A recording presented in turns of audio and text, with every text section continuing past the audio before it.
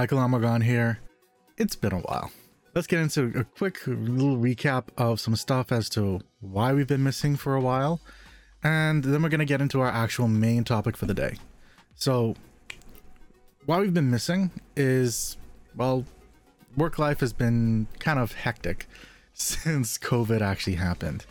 I used to be working in store, now I'm working more at home, and there have been some work life changes just on a whole, and I needed time to really focus in on myself, those around me, and well, I'm also dealing with the Bahamas Esports Federation, so that took some precedence as well. Since then, we've now started back up. We have some people that are going to be inside some future interviews that are already lined up, and we have some topics that I think is going to be interesting for this new season of the show. There are going to be some changes to the layouts, and just how we go about, and these things will slowly start to be integrated as I get more and more time to develop for them. But they're already inside my head, the plans are already there, and the interviews are already booked, in a sense. So I'm looking forward to that. Not only that, but even the more cookies gaming element is starting to come back into the forefront because, well, we're actually allowed to have more and more of those personal interactions in person and not just online, and so a lot of people are actually able to get stuff done. But our first event is going to be League of Legends starting in January. That's going to be for the Bahamas. Keep an eye out for that. But on to our actual topic of today's show. The Nassau Technology Conference. This was a conference that was held by a friend of mine who actually invited me to, I don't know if you'd call it a workshop or a sit down or a fireside, but anyway, it was pretty much it was a forum. That's what it was. Technology forum. So a number of us that are inside the technology space actually came from 2019 and started just meeting up and having conversations about technology here in the Bahamas. And that kind of developed, and kind of here we are today with Duran Humes, who is one of the co-founders of Plato Alpha, being the one who invited me to that originally. And he's co-founders with another person, Keith Roy. So this happened, well, the technology conference happened December 10th from 7 p.m. to 10:30, almost 11ish. It went over in time, but we're going to get into that. And so today's episode is really and truly going to be my thoughts, suggestions, and just in a general review of what that conference was like, as someone that attended and someone that also spoke to other people and already had views and expectations from those persons before the event happened and what their takeaways were. So they had four main panelists. From Canoe, it was Mr. Keith Davies. From Sandollar, it was Kirkwood Mott. From My Gateway, it was Taronda Knowles Clinton. And from Alive, it was Dwayne Davis. Now, you'd think with having a listing of people like this that are all in the technology industry, Canoe being, you know, one of the digital mobile wallets that people can take around and pay with a number of different places like food stores, so on and so forth. They're not the first. I think one of the first that were actually here was a place called Mango. Not that Mango, but a place that actually used to have a store inside the Mullet Marathon here in the Bahamas. And so they were the first, if I remember correctly. Like, I even remember seeing them on buses and stuff like that, where buses were trying to get people to make the payments with their phones via that mobile wallet. I don't really know how well that panned out. And that seemed more or less like that ended up being a money transfer to other countries kind of thing. But Canoe is here, and they actually have integrated with the next set of persons, which is Sandollar, which is the mobile cryptocurrency, I guess you could say, which is fiated against the actual Bahamian dollar, which are minted. And there's actually a series of things about that we're going to be talking about. We have My Gateway, which is essentially the first steps into e-government here for the Bahamas. I'm not even including the national insurance card. I'm going to get into why. And Alive, which I have my own thoughts about that are non-biased because of where I work. And for full disclosure, I work at their competitor, BTC. But you've never really heard me go on and be biased about BTC either.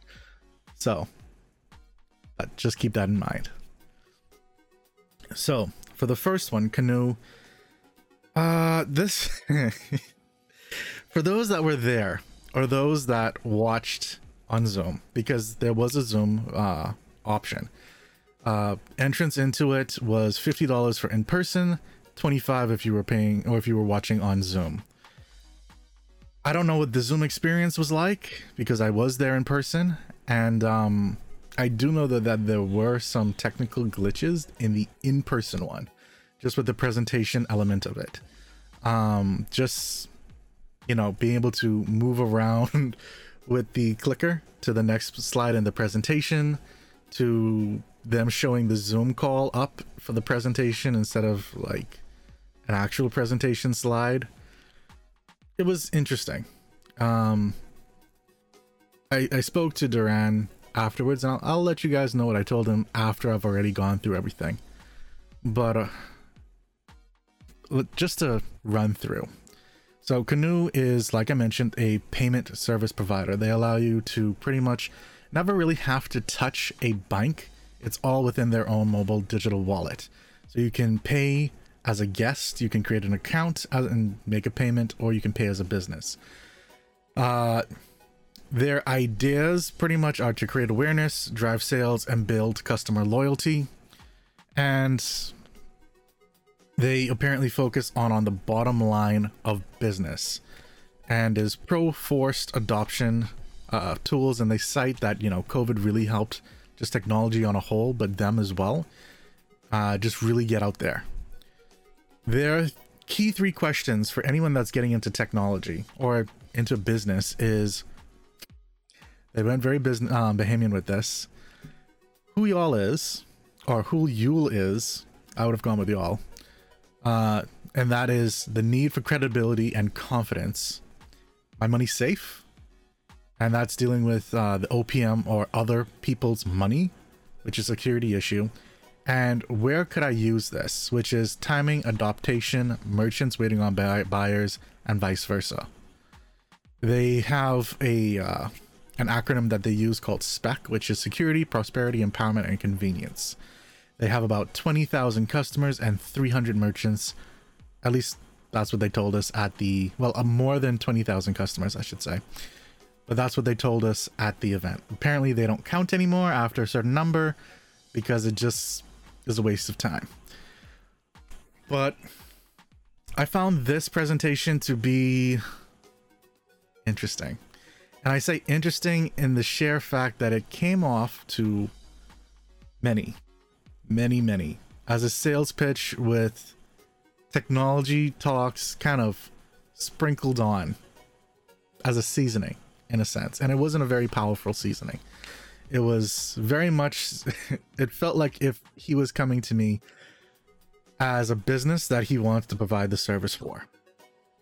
And I think a lot of people, and you're going to hear this a lot of people came there with the expectation that this was going to be more technology focused, that there was going to be more talk on learning elements of that, especially for those that, like myself, came in a long time ago and was more of a roundtable discussion kind of thing. And I've had a number of people that came up along the lines of, well, PHP or AWS just had a conference and they just talked about what's new in the world and trends and stuff like that. And I'm like, okay, that's great for PHP and AWS, but those are the people behind the actual technology or platforms. That's quite different than a local group saying, here's the same information, because chances are we would have already heard the original conference or read the white papers or just the developer notes or been a part of the GitHub, or, you know, we would have been on top of this already. We don't need to know the local trends for what we are already supposed to be learning. We don't need to hear what the change logs are. We're probably already reading that. So I'm going to get into, as I mentioned, I'm going to get into it a little bit later on. Next up was Sand Dollar, which was interesting because I was actually there for the original Sand Dollar focus group. So this is before Sand Dollar even became a thing. Ironically enough, I was there with people from Canoe before Canoe was a thing as well. And so that was interesting to watch Canoe develop along with Sand Dollar. And then I asked them the question. You can actually see where I would have asked that. Someone actually took a photo of it. Me just going up and asking the question. I had a number of them, but I was only able to ask one, just because of time and how the hosts, well, the moderator kind of took over. But my question was, why did Sand Dollar take so long to get integrated into Canoe? And I directed that more so at Canoe because I know they have an API system, and that was something that we had previously discussed. Now, according to them, they acted quickly to get Sand Dollar on board, and to their credit, they did. Now, I don't know how long it took for Sand Dollar to open up their API system, because that is what they were quoting to say is the reason why it took so long. That they were there as soon as the API opened up, and they were regulated to actually go in and start using that as a form of funds and transfer and stuff like that. They layer on top of Sand Dollar, so it doesn't actually touch into the central bank. By the way, for those interested, Sand Dollar is, again, the digital form of currency here in the Bahamas. We were actually the first country in the world to actually do something like that, followed by China, if I remember correctly. And so their whole thing is a digital representation of the currency. So it is a straight 1-to-1 ratio. You have a Bahamian dollar, you can use that exact same funds. It's no like $1 or 99 cents or any charge like that. It is strictly dollar to dollar. They say that it has little operational cost. It is non-interest based. It is minted and cannot be created by others, only by central bank. And they actually started this off, and I've actually had an interview where I had to talk about this with a Chinese company, Chinese news outlet. They started off with only a certain amount of actual physical dollars that were minted, that are stored away inside the central bank, and the amount of money that's inside there is exactly what's replicated inside the Sand Dollar revenue. So there's only a certain amount of Sand Dollar at any given time, and it will never exceed how much physical dollars that we have here in the Bahamas. With that in mind, they have it to where you can essentially have it like Bitcoin or a blockchain, where you have your own personal ID, but it's like 12 to 16 numeric or alphanumeric code. But they are building it out where they can have a wallet alias. So you can say more cookies, and you can just type that in, and that will allow you to send monies directly to more cookies. That is not an actual thing. Please don't send that. I have no idea who that will go to, because, well, actually at this time, I don't think it's actually a thing. So don't worry so much about that. It is a closed pay rail, which means that it operates directly at the central bank data center. And it is all ledged on their, because it's blockchain based, it's on their ledgers. It is their pros that they like to say is that it's legal tender, it's in the form of coins and notes, and it's the medium of exchange for goods and services. The cons, the costs. Cons is cost for security, insurance, storage, transportation, and withdrawal and deposits. They also say a con is theft and loss, and that is an interesting one because a lot of people probably won't be thinking about that because it's digital. The issue comes simply because much like physical dollars, where people can actually go in and take, let's say you drop money or someone reaches into your pocket and steals your wallet. This is a little bit different, but if they take access to your account, it's a little bit harder, because yes, they have the transaction of saying you transferred it, but at the same time, like, how are you going to get access to the ledger? That's going to be a court and legal thing, which there's been no precedence here in the Bahamas for as of yet. And when you really get down to it, who's to say you didn't just transfer it to them? It's a he said, she said kind of scenario. Ugh. But there is multi-factor authentication, so that's great. There are cybersecurity assessments, which are needed for third parties. And of course, there's data encryption. No one knows what you're doing. There's already been legislation that's been passed with the Central Bank Amendment of 2020 and the Digital Bahamian Dollar Regulation Act of 2021. You are required to have information, which is your legal name, your email, and your cell phone number. I'm guessing the cell phone number because they'll probably be using that as a second, the two-factor authentication. I don't agree with that method if that is the case, because if you lose your cell phone number, then you're pretty much screwed. They really should be using something like a authenticator app. I could be wrong, so I don't actually have a Sand Dollar account yet, but if that is the case, they probably should change that. There are 3 tiers of the Sand Dollar, which is the introductory level, which is only basic information required, and that is a $500 max in the account with $1,500 or $1,500 in monthly transactions. Tier 2 is for banked people, or people who actually have bank accounts, and that's needing proof of identification and more information needed. You can get up to $5,000 in your $5,000 to $8,000 in your bank account at max, and between $10,000 to $15,000 max in monthly transactions. And if you're a business or corporation, which is tier 3, then you can have up to $1 million in your bank account, and it's tailored amounts in monthly transactions based on cash flow and previous spending. So that was interesting, and I've always been interested in how this will develop.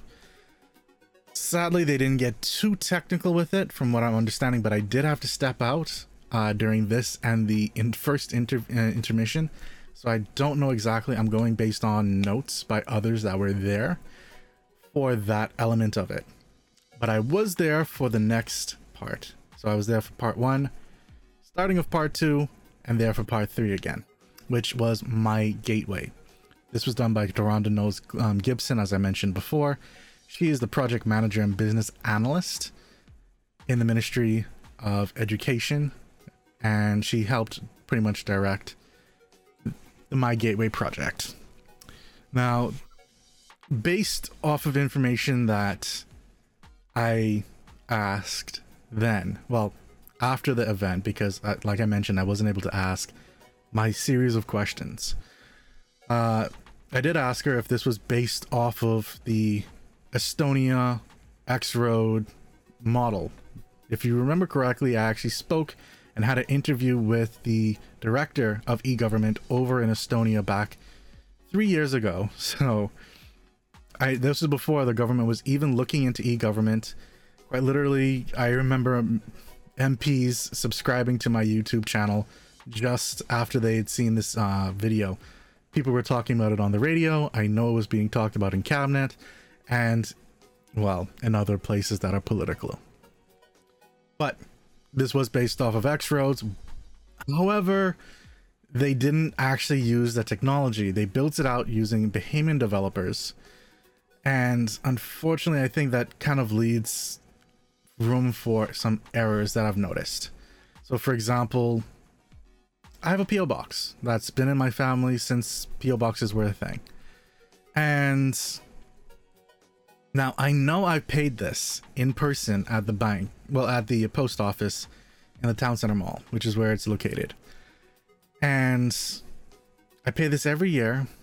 It's not much, it's less than 50 bucks. And so I did that, and I know I wanted something a little bit easier where I don't have to keep going in and paying it and this, that, and next. So I signed my mom up on My Gateway, and I linked up her post box and everything like that. However, there's now an issue because I tried connecting it, it connected, and then it said it needed to be paid. So I paid it again, thinking that it would, you know, go towards the next year, 2022. It then got declined 2 months later, because I did all this in September. 2 months later, actually 3 months later, which is early part of December. We're now in middle part of December now. We got an email saying that the payment was declined and the box has now been transferred to somebody else. We went there in person. The box has not been transferred. It's still been paid for. They said that it's an error in the My Gateway system. Now, I've used My Gateway for other things, such as, you know, having my mom's driver's license renewed, having my driver's license renewed, working on a few different things across the different elements of it that they are slowly integrating more and more things into. I don't know if other elements that has been digitized within the government is actually going to be moved over to My Gateway, like creating a new business, which currently you would have to go to Inland Revenue and use their site, or VAT, the VAT site, and start your process there. There's guides, you work through that entire process. I've had to do it myself a few times, and I've guided others into how to actually go through the process, so it's just easier for them. Now, that's all to say, it has bugs, but it works well, for the most part, unless you run into a bug like I did. Now, for the most part, I'm actually glad the government has done this, and I think this was one of the best elements of the conference, because she gave a lot of insight into the technology. She gave insight into statistics, the legalities of different elements of it, legislation, different forms of education, and public institutes, private institutes. They gave a lot of information, and I give Tyrande kudos. That was one of the best, and that is not just my own personal sentiment. A lot of people considered between that and SandDollars to be among the two best of the four. The next one was Alive, which was done by Dwayne Davis. Like I mentioned earlier, I've known Dwayne from the time he was working at BTC back in 2011. That's when we actually both were there working together, until he left 2013, when he told me we were actually on the stairs of the JFK building, and he's like, "Oh yeah, well, I'm leaving." And I'm like, "Where are you going?" And next thing I know, he's working at Alive, building out their mobile network. And so now he's the CIO of Kale Bahamas and Be Alive. He's also the CTO of Bayshore Management Services. And something that was mentioned, I think it gave a lot of people insight into the reason why this didn't quite seem like the tech conference we were hoping it was. And he said that Keith and Duran asked him to speak on himself. And that might be the reason why, because it wasn't focusing on that technology. And I think a lot of people were going there when they were hoping to hear from Alive. They were hoping to hear more about the mobile technology and the technology behind the data centers and the laying out of systems and pipeworks and firewalls and, you know, that kind of stuff. For the most part, we didn't really get into that. And we went through how Dwight kind of made his mark into from the beginning to where he is now. And I think that gave some people some insight, but that seemed, and a lot of this seemed to be more business sales related than technology developer related.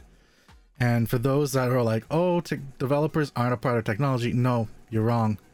Developers are a key part to technology. Technology is not just hardware, it's software, and it's built, everything is built around each other. Hardware doesn't really work well unless you program it properly.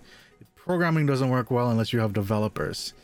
And yeah, you can't really do anything without the full gamut of the whole thing, and all that falls into technology, IT, information technology. That's just simply how it works. So the slide that I think a lot of people found interesting was this one, where he went into a SWOT analysis. For those that aren't aware of what SWOT is, it's strength, weakness, opportunity, and threats, essentially. And for this, it was that, and I'm reading from my screen here, our strengths for the Bahamas here in technology is that we have awesome family support, we are focused, we're motivated, we're energized, we're empowered to help others professionally, and we have a strong community of connections. Our weaknesses, however, is that we are too trusting of others, and so we focus in on self. We have a lack of trust among industry and peers because we're known to steal people's ideas, apparently. And I've had this happen to me a number of times, and my family, where people would take ideas and just run with it. We have a lack of qualified technology professionals to grow the industry. I'm gonna get to this one because this one was interesting. For opportunities, we have a good level of high school graduates. We have UB, or previously COB, with UB being University of Bahamas, previously being College of Bahamas, and BTVI, which is the Bahamas Technical and Vocational Institute. We have established STEM in the local schools, which is science, technology, engineering, math. I'd like to say that we have actually done STEAM, but we're actually going to be, the Bahamas Esports Federation is actually going to be looking to work with schools, public and private, in next year to actually really focus in on really developing that STEAM element of it. STEAM being science, technology, engineering, arts, and math. We see here where they say VM Partnership for Development, and that Huawei has an interest in local technology development. Huawei is an interesting one simply because that is going to hold us back unless we're working directly with China, and that's going to hold us back because the US doesn't want anything to do with Huawei, so we can't really be working. That's one of the reasons why BTC, for example, doesn't really use Huawei like that anymore. You only really find Huawei phones like that anymore either. And so it's going to be interesting as developers work with technology and they're working with China, since they want to work with Huawei, or someone like Ericsson if they're going to be working with the UK and the US and other places around the world. Our threats, however, is that we are very patient, or we don't really have a lot of patience. We kind of are extremists in that element, where we will wait for things to happen, or we will, you know, if someone slaps us, we'll be like, child, just don't slap me again. Those were his words, which kind of falls into complacency. And he's saying that we also have a lack of critical thinkers, a lack of math and science in schools, which I think kind of goes into that opportunity element that he was talking about. Some people were questioning that afterwards, saying, you know, well, we have math and science in schools from grade 1 to 12.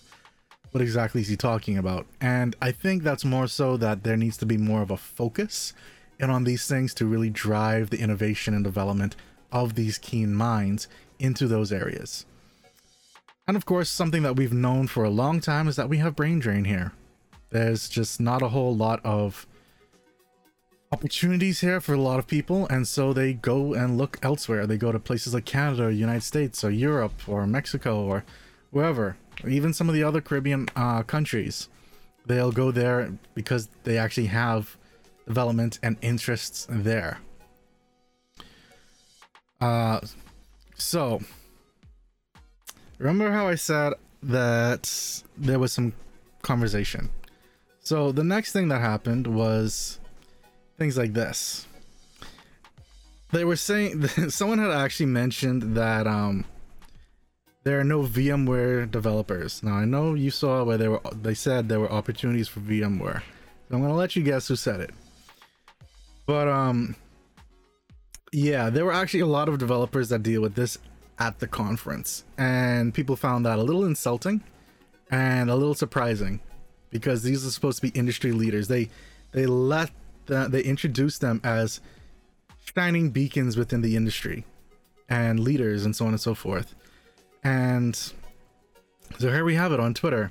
Donovan saying, you know, if y'all could stop downplaying local talent so you can justify outsourcing, I'd really appreciate it. We literally spent $50, like I mentioned, for the event, on an event to have a local tech executive tell us Bahamians in the local tech industry have no skills nor critical thinking ability. Plot twist, we actually do, but companies like his are too busy outsourcing to engage with the talent he believes is not here. And, you know, that's fair. That viewpoint that Donovan has is very fair, because, well, let's admit it, we don't really showcase ourselves very well. And not only that, people don't trust other Bahamians a lot of times to develop for them. They think someone's going to cut corners, steal the money, but at the same point, people do this regardless of where you are in the world. So it doesn't really matter if you go overseas. They're going to do the exact same thing. But the difference is, if you're here locally and you source locally, you're helping build the local development community. And if people do stuff, they're right here, so you can still go after them in the Bahamian court system. You don't have to go to the US, you don't have to go to Europe. They're right here. And so it's a little disappointing that, you know, people are considering that view that, you know, we don't really have the developers here. I remember a time when people didn't think we had web developers. I remember when people didn't know that we had people working on games. I remember when people didn't think that there were actual people working on programming programs. Like, I remember a time when I actually had to build out a program in a dead language. I don't know why we did it in a dead language, but my boss at the time, when I was working at an IT company, forced me to learn a dead language to build out for a client of his that was a trucking company for their inventory system. It was easy enough and worked with their barcode system, but it could have been so much better. But that was for the time. This was back in like 2009, and I'm comparing it to like almost over a decade later, so I can't really talk on that. But they have developers here, folks. It's not some wild science. We have people interested in it. And so it's a little disappointing when, and I'm taking a look at the chat right now, because even from then, someone added me to another tech group after this, and someone said, quote, "Great conference. My takeaway, hire foreign to implement a business process, then tell a room full of the Bahamians they don't have the necessary skills." So this is someone completely different saying the exact same thing. My response to that was, Alive did it, where they hired in, or they brought in foreign people, then trained or had Bahamians build up their network. Sanddollar did it because they contracted the development of it to a company which also outsourced it to non-Bahamians. Canoe, you heard, quite literally during the sit-down Q&A part of it, Canoe said that they will bring in people to train Bahamians, and, you know, after that, then on your way, or you become a Bahamian and you start living here. My gateway was built out on Estonia's model, which actually was because I made that video for the most part, giving them, you know, the information as to what they need to do, who to reach out to, along with the actual system behind it, which is called X-Roads. If you're interested in watching that video, check inside my past videos. It's actually a really good interview.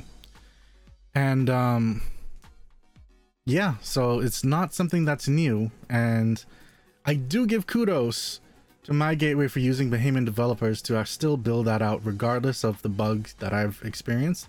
For the most part, like I mentioned before, it works well, and I'm proud that it was actually built by Bahamians. Not only by Bahamians, but female developer Bahamians, because let's admit it, they don't get enough kudos for what they do and in the space that they are.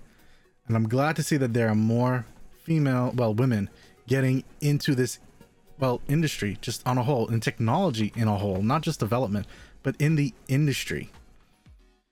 So yeah, my suggestions is I think this episode has been going for a little bit of time now. My suggestions that I told Duran were, let's cut down and manage our panelists next time. I shouldn't say I keep doing that. Manage the panelists better, because the first panelist was supposed to have 15 minutes and the dude talked, I think, anywhere between 30 to 45 minutes, and that threw the schedule way off. And that was Canoe. And that was the sales pitch. That was the pitchiest sales pitch of the night. And sorry. So manage the times, or do it one step better and record them. Have them recorded and fit it into 15 minutes. Have that 15 minutes played out during the breaks. You had about 3 to 4 breaks in that entire thing. You got 3 to 4 panelists. Use the time wisely. Play it during the breaks, and then have a sit down or fireside or breakout sessions. I know they were saying, oh, 2022 is going to be bigger, better, and it's going to have workshops. Scratch the workshops. Focus in on people that want to learn. That is your key market. People went there to find out information, to learn, and to network. Only one of those things really happened, which was the network element. And even that only happened within like the 8-minute periods of time that we had to go out into the front. There wasn't enough time to really network with everybody. And that's a shame. So have your 15-minute breaks, play their information or whatever the pitch is, and then when they come back in, allow the people to come up or sit down or whatever it is and say, hey, I heard this during the break, or I want to find out more information about XYZ. Can you tell us more? And I think that would be better time spent. Also, a 3-hour window for something like that probably is not going to cut it. You're probably going to want to start a little bit earlier in the day, maybe like 5, and probably have it on a weekend. But if you do it right, people will come. Duran told me that he aimed for the people, for the panelists that would bring in the crowd. And there was a crowd, but I don't think it was the crowd that he wanted necessarily, like the amount of people. And a number of people didn't show up because, I'll use the words of a friend of mine who's works and deals with data centers and has a number of different clients. It seemed like a kiddie show. It wasn't actually like there for people into tech, or IT specialists, or things like that. And it did end up being just that. It was quite literally more or less a business type of conference. And I think we need to, if we're gonna have this thing happen, it needs to not be that. Sure, you can have your business and e-commerce element of it, but that's not where the true things and strength of Bahamian technology is. It's in the development. It's in learning what's coming out next, here, locally. It's in finding out how we can improve ourselves. It's, sure, you can deal with trends and things that are going to be coming out in 2022 and 2023 and the next 5 years, whatever kind of way you want to spin that. But don't focus it in on business. Focus it in on, we're going to be making trajectories towards mobile banking, for as an example. And then you go down and you break it into how we are going to get into mobile banking, things that we need to develop and work on, legislations, actual technologies and platforms and systems that are being built out, and how people can get into it, and the systems behind it. Like, does it work on AWS cloud systems? Does it use PHP? Does it use Java? Does it use Ruby? Does it use Python? Which things are you connecting into? Go into detail. We're not here because we're idiots. We know a lot of this already. You're not making a tech conference to find business partners. You're going there to drive the industry. I'm going to pause here because there's a part of a news article that a lot of people read and thought, and this guided the thought process towards what we thought this was going to be. I'm going to pause and I'm going to come right back.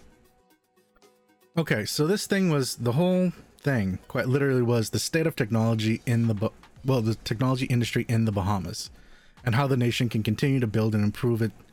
That was the focus of this entire tech conference.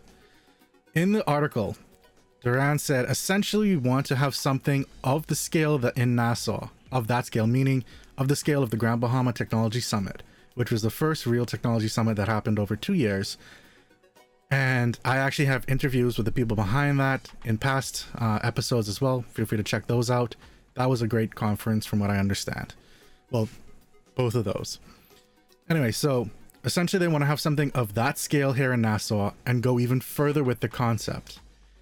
That he's saying that he has a group of over 60 local software developers, and I'm guessing he's talking about the people that are in his WhatsApp group, which is about 64. I'm in another group that has about 72, and then there are others that are on Facebook, Discord, and so on and so forth. Quick tip, we're actually working together to try and merge all of those together, so we have one central place for technology and people into that, and along with programming, development, so on and so forth. Keep an eye out for that. You're probably going to be hearing about that soon. He then continues to say that he is trying to include not just software developers, but also IT professionals from many different disciplines to come out and get to know one another and share the knowledge. That's a key point. He added, the main focus is the state of technology in the Bahamas, how technology in the Bahamas compares to the rest of the world, and how we can improve our standing technology-wise. We are going to look into the various organizations needed to do, as well as look at things like e-government and cryptocurrency. We want to let people know what is going on in the Bahamas technology-wise and the fact that we are not that far behind. I think we have a dynamic lineup of speakers. His partner, Kyle, then said, we are finally able to bring to life something that many Bahamians within the IT sector have been yearning for. I believe with this conference, we can provide a dedicated platform to properly engage IT professionals on all levels. It then goes on to say that the conference will provide entrepreneurs, innovators, investors, service providers, tech enthusiasts, and key decision makers the opportunity to network from various sectors within the industry. The conference is intended to not only create dynamic conversations between technological professionals, that's not a real word, but also seeks to develop new ideas and strategies that will transform technology in the Bahamas from inception to execution, and that individuals will be able to learn and discuss current trends in telecoms, digital identity, 5G, digital currency, and automation, while providing a platform to discuss greenfield opportunities and challenges this nation faces. With that in mind, most of that didn't happen. They touched onto the topics, but there wasn't really a lot of discussion around it. Yes, the networking was there to a degree, but it wasn't really like an hour of networking, for example, which a lot of like the tech expos and conventions that I've been to, they actually have a good like hour, 2-hour session throughout the conference for something like that. Granted, those are conferences and expos that are over a few days, but that's just something to keep in mind. Either way, people went inside there with the expectation that they were going to be able to learn, have conversations, and actually drive and develop these thought processes. No. So when the talk of workshops came up, workshops in my mind, and I think in a lot of people's minds, are about learning about something, or, you know, panels, which we already had. So it's not really, the panel's not a workshop. And what exactly are you talking about? That needed to be discussed more. So, like I mentioned, I told Duran, you know, have those breakouts, sure, if you want, but the main focus should be having the sit downs where you can actually have that conversation, go over thoughts, processes. If anything, it ends up having the person who paid the $50 learn something that actually can help them and actually have that full-on conversation, because they would have paid for access to that person. That is essentially what we were paying for. We were paying to get access to that information that this person that you have on your panel is going to give us. A lot of people didn't feel that was the case. Having those sessions where we can sit down and talk is important. And everything else is going to be around that. So sure, you can, like Duran told me, he brought in people that will bring in people. No. You bring in people by giving quality information that they want and learn from. If you do it like this again, people are going to not want to come. Because they already have this taste, this opinion, and the opinions that are going to be built out from this are going to be from the opinions of people that are talking about it now. They're going to hear, oh, and I've seen people saying, oh, it was a great convention, but then they always say, we're hearing about workshops next year, which means that they think it was a good start, but it wasn't what they wanted. If they're talking about anything except from what you start off with, it wasn't what they were expecting. So, folks, my personal opinion on this was that it was okay as a start. It should have been, because this group has been around from 2019. The technical issues shouldn't have been there, because you have enough people to work with that know their stuff to make sure that this event ran without a hitch. And there should have been a dry run through. I don't know if that happened or not. There seems to be a lot of focus on the business element of this. That's not a technology conference. That's a business conference. Technology is about tech. Focus in on tech. Otherwise, you're going to lose people. Like I mentioned, people didn't show up because they didn't take this conference seriously. And that's because of how it was presented. It wasn't...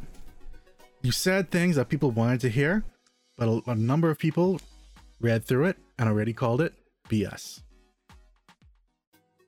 I know I went there with the intent of supporting Duran because I was there for the very first forum, and I was hoping it would have been something like that. I can't say I'll support it again if it's going to be like that again. And I know a number of people who feel the same way. And those are a good chunk of the numbers that were there at that night that I came with, or that came from the groups that I've been in. So we have work to do. As Bahamians, we have work to do with having a tech conference. And I'm looking forward to seeing what the next Grand Bahama Tech Summit is going to be like. I'm looking forward to see what the next Nassau Technology Conference is going to be like. Having people like what the Tech Summit did, where they brought in people from Google, from Oracle, where, you know, they brought in people that will help drive the thought process and knowledge here in the Bahamas. That was good. We still got work to do here in Nassau. But I'm hoping it gets better. I really am. And I have faith that it will. But we'll have to see. And the reason why I even did this video is because people wanted to know my thoughts. And yeah, like from the night of, quite literally, people were asking me, so when are you going to do a review? So this is 2 days later. Here's that I'm recording this. I'm going to be putting this out a little bit later on today. So here's my thoughts. Here's my review. But my overall feeling is we as people in technology need to come together and make sure whatever project that will help drive the development of technology and people getting into this field, people finding us here in the Bahamas, is going to be key. I'm going to suggest, and I've already suggested it to the different groups that deal with technology here. And when I say groups, I mean the collectives of WhatsApps and Discords and Facebook groups. We need to come together as one and actually have an area where we can fully have whatever conversations we need. We can have the workshops online, we can have conversations online, we can fully develop this out so that the next time we have a convention or summit or whatever you want to call it, because I would call this one, I wouldn't call this a conference, I would have called this an event. Hopefully next year is the conference. So whenever the next thing is, we will be able to come and know that this is going to be what we want. This is going to be what we need.